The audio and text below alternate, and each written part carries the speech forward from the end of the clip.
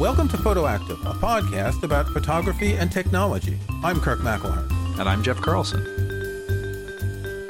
You can find show notes, including any photos we discuss in this episode, at photoactive.co. That's photoactive.co.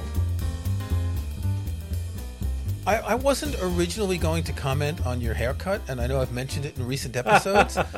You cut your hair relatively short, but what I really liked is we'll link in the show notes to your post on Instagram where you show the photo of you with the long hair and you show the photo of you with the haircut. I want to know how you managed to get the exact same pose in both photos. It was absolute luck. So for people who may not have ever seen pictures of me who are listening to this, I had very long hair. I hadn't had it cut for, I figured it was a year and 11 months since my last haircut due to the pandemic. And it was kind of long at the time. So I had really long hair. And I knew that since I was going to get it cut, I needed to memorialize it because who knows if I'm ever going to have hair that long again. Well, you know, I'm a photographer, so I can't just take a selfie. So I set up some lights and I have a backdrop and took a picture of myself with my arms crossed. And then a few hours later, I went, got my hair cut, and came back. Well, I left everything set up. And so all I had to do was come back. I mean, I left the camera in place. All I had to do was come back and just basically stand in the same spot and take new pictures. It was quite impressive as a before and after. And I thought that you were very attentive to getting that exact same pose. I wasn't, but it worked out really well that way. Unless it sounds better that I was, and then I'll say that I was. Yes, I think that's what you got to do. Okay, today we want to talk about storage because we have lots of files, not even just the computer files and the photo files, but some of us have media files, like I have a lot of music and videos, and these files take up a lot of space. So you need to put them on the computer or external drives, and you need to back them up, and you're always juggling files. So we wanted to talk about the different storage options. Now, obviously, we're going to focus this on photo storage, but it really doesn't make that much of a difference. Any device that can store files can store photos along with any other files. Right, because photos are basically just files. What's interesting about photography in this sense is that these end up not being just files because these are memories, right? I mean, if you lose half a dozen spreadsheets, that's going to stink. If you lose the pictures of your kids or your family or the great vacation, that's really going to stink. And that's why we go on and on about having photo backups and making sure you have different copies of all your shots. However, multiple copies, redundant backups. But see, here's the problem. Like there are so many different ways to go about doing this that I think for a lot of people, it's just overwhelming. Or they think, oh, well, I've got my photos on my phone and therefore they're fine. Or maybe they're up in the cloud or whatever. And it's so easy to lose track of things unless you have some sort of deliberate approach. And I don't think either of us is really going to say that you need something super extensive. You can absolutely go extensive, and we'll talk about that a little bit later. But you have to have at least something. So, Kirk, where would you start? I want to start with an anecdote. I have a friend who bought one of these big RAID units. We'll explain RAID in a few minutes. Mm-hmm. It has 5 drives, and I believe there were 4 terabyte drives. And since he was using RAID whatever, he had a total of 8 terabytes of usable data. Okay. So he had 5 drives. This cost him like $1,500. It was a LaCie big RAID box. Mm-hmm. And a few weeks ago, he was away for the weekend and he got a notification that the RAID box had died. And he came home and he found that 3 of the 5 drives had died. Oh, geez. Now, with RAID boxes, if you lose 2 drives, you can rebuild everything because the way the data is stored on the different drives. But he lost 3. I immediately said, it's not the drives, it's the box, because the odds of having 2 drives fail at the same time are astronomical, but 3 is almost impossible. Yeah. And it turned out to be the box. And the problem with RAID devices, well, I'll never use them, is your data is not data. It's data that's sliced and diced in a certain way that you can't just take one of those drives and read it. So he went through a whole process and he decided a different option. I'll get into that in a minute. But But I think what's important is no matter what you have, you can't be sure it's always going to work. So he was so sure that RAID is reliable. You lose a drive, you rebuild it, and he got stung, and he was very disappointed. At the same time, I had just realized that two of my drives, my media drive and my media backup drive, were 4 years old. And I've long felt that I don't want to trust a hard drive after about 3 years. Just for my iMac, I have the internal SSD. I have a 1 terabyte SSD connected to the iMac, which contains my music, just my music library. I have another 1 terabyte SSD to which I clone my iMac every day. Then I have 4 other drives, 2 Time Machine drives for redundancy, and these 2 other drives for my media and media backup. So I've got a total of 6 drives for basically about 6 terabytes. It's not that much data, but that's because I'm worried about backups. Now, what we really want to talk about today is more the different types of drives available. We're not going to talk about backup routines. In fact, didn't we do an episode on backups once? Where we just talked about the basic rules of backing up? I'm pretty sure we did. We'll have a link in the show notes. If not, then we should basically throw the podcast away and not talk about it, anything else, because basically, if you don't have backups, just stop listening right now. Go buy an inexpensive hard drive and make a backup and build up from there. It's that essential, because we've both been bitten by it. We know people who've been bitten by crashes, and we love our technology, and our technology sometimes does not reciprocate. Like when we were trying to start recording this podcast. I agree. Yes. I'm going to actually burn all my microphones and equipment after we finish recording this. So you happen to know someone who wrote a book about storing digital files. Yeah, he's a little untrustworthy, though. It's Take Control of Your Digital Storage. Oh, wait, that was me. Yes, so to take control of your digital storage. And this was a book that really came out of people just asking a lot of these basic questions. And it's not even a book about backups. It's just, it really covers what all the different options are, and also digs into things like the APFS file system that Apple uses and how that affects the internals of how your drive is set up. And that's sort of more than what we're here to talk about. But the idea is you have so many different options to choose from. So for example, then there's a whole section on RAID, and RAID can work absolutely in some circumstances, but the biggest lesson to learn is that's not your only thing. Yeah. So in my setup, I have a bit of a patchwork for my stuff. I have my MacBook Pro is my main machine, so I have the storage in the MacBook Pro. I have like I think 2 terabyte Time Machine drive, just a little USB drive. It's not very fast, but it's for Time Machine, so who cares? I have a external media drive, which is not an SSD, although at some point I'm going to have to update that. But that's an 8 terabyte drive, because that's where I store all my photos and video files and things like that. And then I also have a Synology NAS in my office, which is a RAID, but a NAS, which stands for Network Attached Storage, it's its own little computer. So unlike your friend's box, which I think was probably just a basic RAID enclosure, a NAS connected directly to his Mac. Exactly. A NAS, which is just connected through Ethernet in this case, it has a lot more smarts, and it does a lot more in terms of being able to manage that data and move it between the various drives and such. I should mention that I also have a Synology NAS. I forgot to mention that before. And I use Backblaze for online backups. Yes. And I have OneDrive, Dropbox, and iCloud Drive as well. Yes. Yeah. Same here on all of those, which is, I mean, part of this is we end up with a lot of redundant files.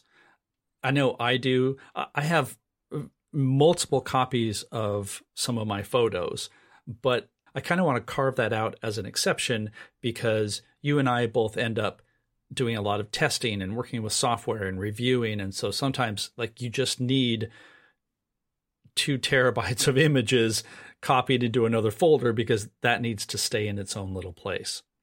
So our requirements are a bit different because we do have to try different things out. Yeah. I wouldn't recommend that most people use OneDrive and Dropbox and iCloud Drive. Pick one of them is more reliable. Yeah, exactly. I want to start by talking about the different drives. So we're almost to the point where the hard drive is dead. And the hard drive has been around for a long time. I remember the first hard drive that I ever saw, and this is going to really age me. This was about 1973 or 1974. It was about the size of a trash can. It had 256 kilobytes of storage on it. I went to the first high school in New York that actually had what they called a computer math program back in the day. And they had this big IBM something in an air-conditioned room. And the teacher looked kind of like Albert Einstein. He was a really weird guy. And they had a hard drive. We were doing punch cards originally to program, but they had a hard drive. So today, for example, you can't buy a Mac with a hard drive anymore. Am I correct? Are they still selling a cheap iMac with a Fusion drive for education? There may still be a cheap iMac with a Fusion drive. And a Fusion drive is basically a spinning hard drive. And there's a little bit of solid state storage that's also built in that gets shuffled kind of back and forth between the drives. So you have high capacity, but also some of the speed benefits of an SSD. It works as a sort of a buffer. Yeah. Caching the files that you're using most often. Yeah, it's okay. They can be problematic. And if you really want the best performance, then you just need to stick with an SSD. Right. Now, when you're talking about large storage, you should have an SSD as the internal drive for your Mac, period. Because if you have an old Mac and you just update the drive to an SSD, you'll just be amazed at how fast it is. I remember when they first came out and I did that, it just was a great speed gain. I gained 3 years of extra use on my old MacBook Pro that I was able to actually replace the drives in just by switching to an SSD. It was amazing at the time. So today, the hard drive is old, but when professionals talk about backups, they talk about hot storage and cold storage. Hot storage is files you need to access often, and cold storage is the things you maybe need occasionally or never. We have backups that are both. And in my case, I have that 1 terabyte SSD connected to the back of my iMac, which I clone every day. And that to me is the hot storage. If something happens, I can reboot my Mac off of that or restore from that clone very quickly because it's an SSD. However, my media file, my video files, I don't need fast access to those. So they're on hard drives, and I'm very happy with that. I'll be even happier the day that we can afford all SSDs because they take up less space. They don't need fans. They're quieter, etc., even though I do have very quiet drives. But you need to understand that when I see someone talking about buying a new Mac and paying the Apple tax for a 4 terabyte SSD inside, I just shake my head. No one needs, unless you're doing 4K video editing, the usual caveat, no one needs that storage space on SSD, and particularly at Apple's cost. So hard drives are wonderful for backing up your photos and your videos, for things you're not working on. However, if you do edit video, you want to edit on an SSD. Yeah, well, and in fact, if you're editing video, you don't necessarily need to max out the size of your computer's internal SSD, because these little, Samsung T7, I have a couple of these. There's also an older Samsung T5. There are SanDisk versions, like they're small, but because they connect through USB 3 or Thunderbolt, depending on or Thunderbolt now, even faster. Yeah, which ones you get. It's totally fast enough to edit video stored on the external drive. When I've been doing some video editing this last year, I was just working from the external drive, even though my MacBook Pro does have a 2 terabyte hard drive, which I did have to spend a lot of money for. It was actually worth it because I have so many big files and photos and things like that. It was a stretch, but I have found it to be worthwhile. However, I did have to pay a lot for it. And if you don't need that, having an external SSD like this is almost exactly like having it internal anyway. And so, and I'm talking about, editing 4K video in Final Cut Pro with effects and things like that, and not really running into much of a performance degradation. The internal storage on today's Macs is faster than the SSDs because it's just a higher grade of storage memory, et cetera, et cetera.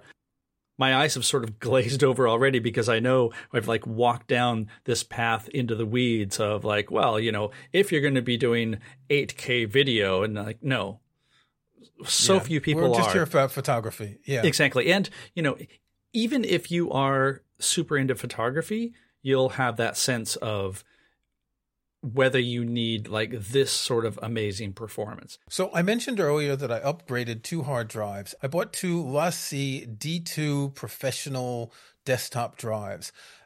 They have 7,200 RPM hard drives, and they're Seagate Barracuda NAS class drives. Now, interestingly, they're guaranteed for 5 years with data recovery services included in case you lose data. And I said earlier, I used to upgrade my hard drives after 3 years. And now I think drives are more reliable, that 5 years is okay. Yeah, that sounds reasonable. You want to check the guarantee on the drive. If you are using an external drive, the difference between 5400 and 7200 is a lot more than it sounds like on paper. The drive is a lot more responsive. The throughput is a lot faster. So that's really important to consider if you're going to be moving files on and off the drives often. We should mention that as far as SSDs are concerned, there's something new that's been around for a couple of years. It's called an NVMe, non-volatile memory enabler, something like that. Yeah. It's kind of like an SSD card, and you can buy one and you can buy a separate enclosure, and they're a little bit smaller than these portable SSDs we talked about. And that's a pretty good option too, but it's not necessarily cheaper than the portable SSDs. One advantage to the portable SSDs, they're bus powered. That means you don't need a power adapter. And that's fewer wires and fewer cables, and that's always really good. My dream is to have a 1,000 terabyte, one single drive someplace with one little plug, and it's partitioned and there's all sorts of data redundancy.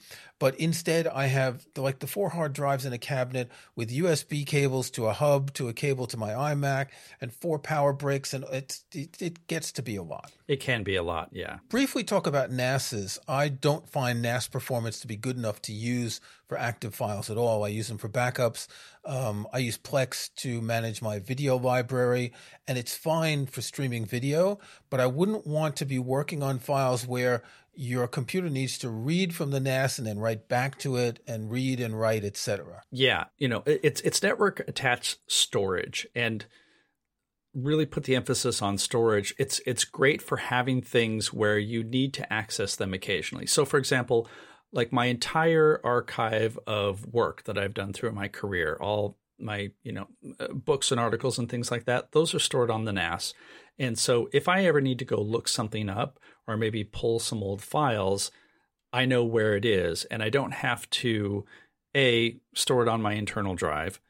B, I don't have to wonder, oh gosh, which hard drive did I put this on? Because that's another part of having external hard drives is you're going to end up with several of them, and maybe they have some that have lower capacities, and so suddenly you're discovering, oh, was this on data drive B or data drive C? And unless you have some way of managing all that, and maybe the brain to do that, it's just not worth it. And so having a NAS, what's also nice about the NAS is you can replace the drives that are there. So let's say your NAS starts to get filled up. Well, you can buy larger capacity ones, slide them in, and it does the work of filling that up.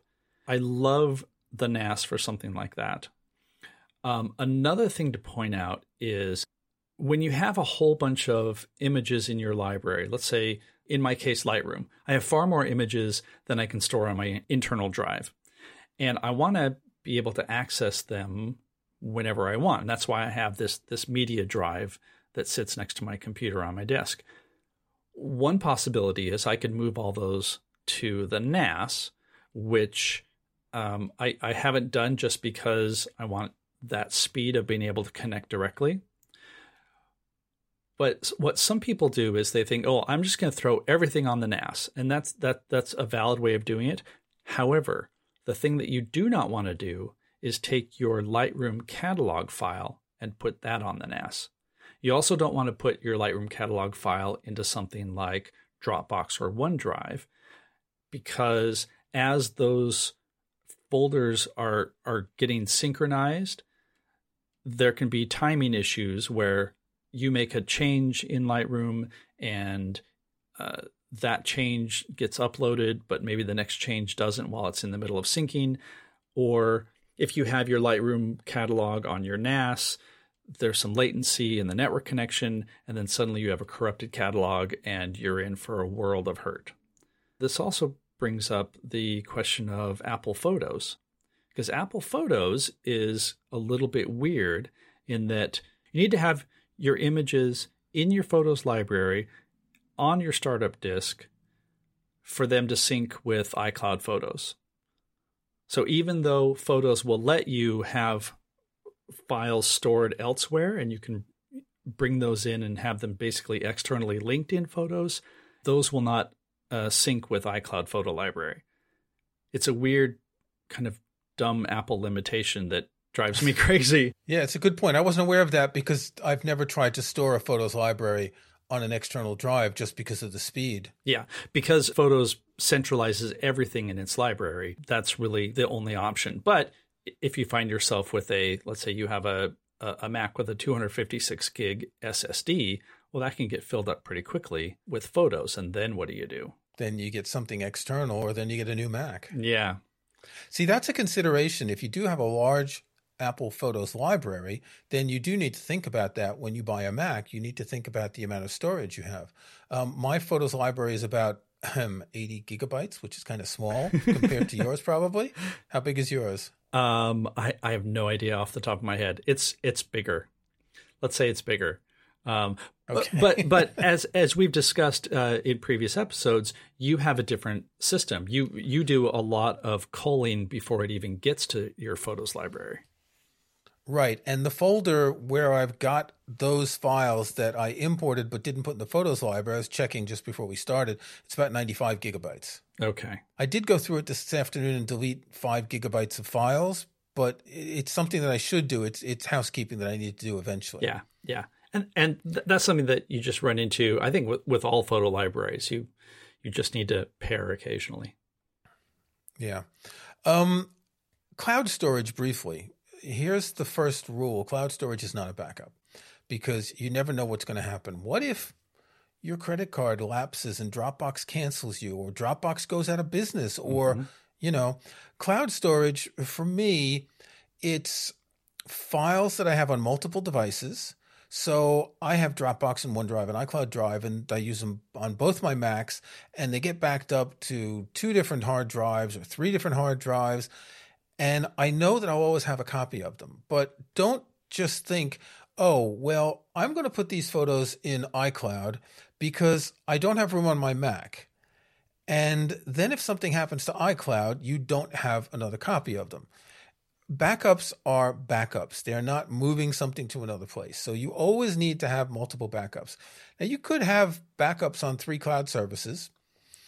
If there's a nuclear war and, there's one of those electromagnetic pulses, they won't work anymore. But then again, your computers probably won't. You're going to have bigger things to worry about then, yeah. Yeah, I think so. Yeah. But it's always, I think with cloud storage, it's sometimes a little bit too easy to make a mistake and delete a bunch of files. And if you don't have multiple backups of them, you never know what's going to happen. Now, I do use Backblaze for online backups, and you get multiple versions. You pay per computer, and you pay a little extra, you get multiple versions. So that's a lot more reliable. But I'm a big fan, as I said earlier, of backing up my backups and then backing them up too. Yeah. I mean, the advantage of cloud backups, which I also use Backblaze, and that is the offsite backup, which is, like there doesn't have to be a nuclear war. Your house could burn down. If you had 4 redundant backups, but they're all stored in your office at home, then those are gone. And so, something like Backblaze, even something like, iCloud Photos would be your backup of last resort, I guess. Okay, I just want to talk about one more thing because we've been rambling on for half an hour almost. In your book, you have a header, how much storage do you need? And whenever anyone asks me that question, I ask, how much data do you have now? And then I say double it. Mm-hmm. Because you always assume your data is going to increase. If not because Mac OS is increasing from 5 or 6 gigabyte downloads a few years ago to 12, 13 gigabytes now. But you're always going to have more files. You're not going to get new files, delete the old ones. So get twice what you need. Now, I only have 512 gigabytes SSD in my iMac because, again, all my media is on external drives. My previous iMac that I had for about 3.5 years, it had 256. And the one before that had 128. And I kept that one about 4 years.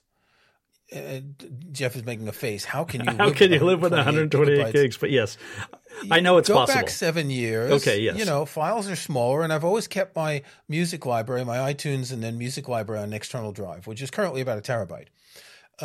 But look at if you're buying a new Mac, look at your drive, see how much space is taken up internally. If you have an external drive strategy like mine, then don't consider that, but double it. Always plan that you're going to be needing more storage than you'll have. And it means that your Mac can last a little bit longer. As Jeff, as you said earlier, you put an SSD in a MacBook Pro and it lasted 3 years longer because of the speed, but maybe because you had more storage, because back in the day, the hard drives in MacBook Pros weren't very big. Yeah. Yeah, exactly. One last thing I want to point out is that, especially when it comes to photos and archiving, so we have all of our images on these hard drives. Unfortunately, there's really no good archival medium for you to say, all right, I'm just going to go store all of my digital photos. I mean, if you were concerned about something like that, honestly, the best thing to do would be to print everything, which is insane. I know. It's a good argument for printing things occasionally. However, when it comes to just storage of these images, hard drives is pretty much what we're stuck with. And what that means is every few years, you're going to be moving your entire photo library to a newer and bigger hard drive. It sounds like kind of a burdensome task that we're saddled with, but that's kind of all we have right now. And so, I mean, I've looked into doing tape backups. Back in the day, that was how I had actual computer storage. It was a big mess. It was super expensive. So yeah, there's no magic bullet of how to archive your photos, your digital photos, other than just keep them on hard drives. Make sure you spin up those hard drives and read them occasionally to make sure they're still working, and have backups. Yeah, multiple backups, because you never know when some sectors on a hard drive are going to fail. Yeah. I think the basic rule of storage is it's not a question of whether a hard drive will fail, but it's when it's going to fail. Yes. We can tell you this from experience. Yes. Experience. Okay. Shall we move on to snapshots? Let's do. Okay. What have you got? Well, actually, I'm going to do something that's related to the topic at hand. It's an application for Mac called DriveDX. And DriveDX is this tool that evaluates the health of your hard drive. Now, this is something that I was a little skeptical about because, I don't like to have things running in the background that are just doing diagnostics and stuff. A lot of it seems superfluous to me. But when I was writing my book on storage, I looked at this and gave it a bit of a test. And it actually helped me identify that a couple of my backup drives were on the brink of failure. It uses a lot of different criteria for determining whether a disk is likely to fail, and it will tell you sort of, a general health of your disk. It's good, or it's old, or it's possibly likely to fail, or it's run into X number of bad sectors, and therefore you're kind of on that slope of, all right, if you have a lot of bad sectors now, it's likely that things are failing. Now is the time to move your data off. It costs $20 for a personal license, $40 for a family license. And if you have a lot of old drives, it's absolutely worth it. Kirk, what do you have this week? Well, I too have an application. Since we're talking about data and files and backups, I'll mention the app that I use every day, Carbon Copy Cloner, which is an app for Mac that's been around doing backups. I'm thinking 20 years. It's been around for a long time. Version 6 recently just came out, and it's fully compatible with M1 Macs with Big Sur, so it's really up to date. I have, I look in my menu bar, I have 5 Carbon Copy Cloner tasks, and they run automatically, and if there's a problem, I get a notification. I back up my music SSD to my media disk. I back up my media disk to my media backup. I back up my music SSD to my NAS. See, I really care about my music library. I sync my Plex library from my iMac to my NAS, and I clone on my iMac. And all of these are performed daily. It's the kind of app that you don't want backups to be complicated. You want backups to be simple. You set them up once and they run on their own. It's $40. You can't beat it. If you've got a previous version, you can upgrade for up to 50% off. It's one of those apps that as soon as there's a new version, I immediately upgrade. I don't even think twice. Yeah. Another similar app is called Super Duper, which I've also used in the past. And the fact that you can schedule things and not have to worry about it, so that, like you said, your duplicate, your clone happens every day. And I assume that you're not thinking, oh, it's 3:00, I must now start my clone. Like, no. It just happens. And let me tell you, the peace of mind of that is absolutely worth it. Okay, that's enough. If anyone has anything to share about their use of hard drives, their data loss stories, drop us a line in our Facebook group. Until next time. Till next time. Thanks for listening to Photoactive. You can find show notes, including any photos we discuss in this episode, at photoactive.co. That's photoactive.co. We couldn't afford the M. You can join our Facebook group at facebook.com/groups/photoactivecast. That's PhotoActiveCast in one word. You can subscribe to Photoactive in your favorite podcast app or on Apple Podcasts. See the links on our website. And think about leaving us a rating or review in iTunes or in your podcast app.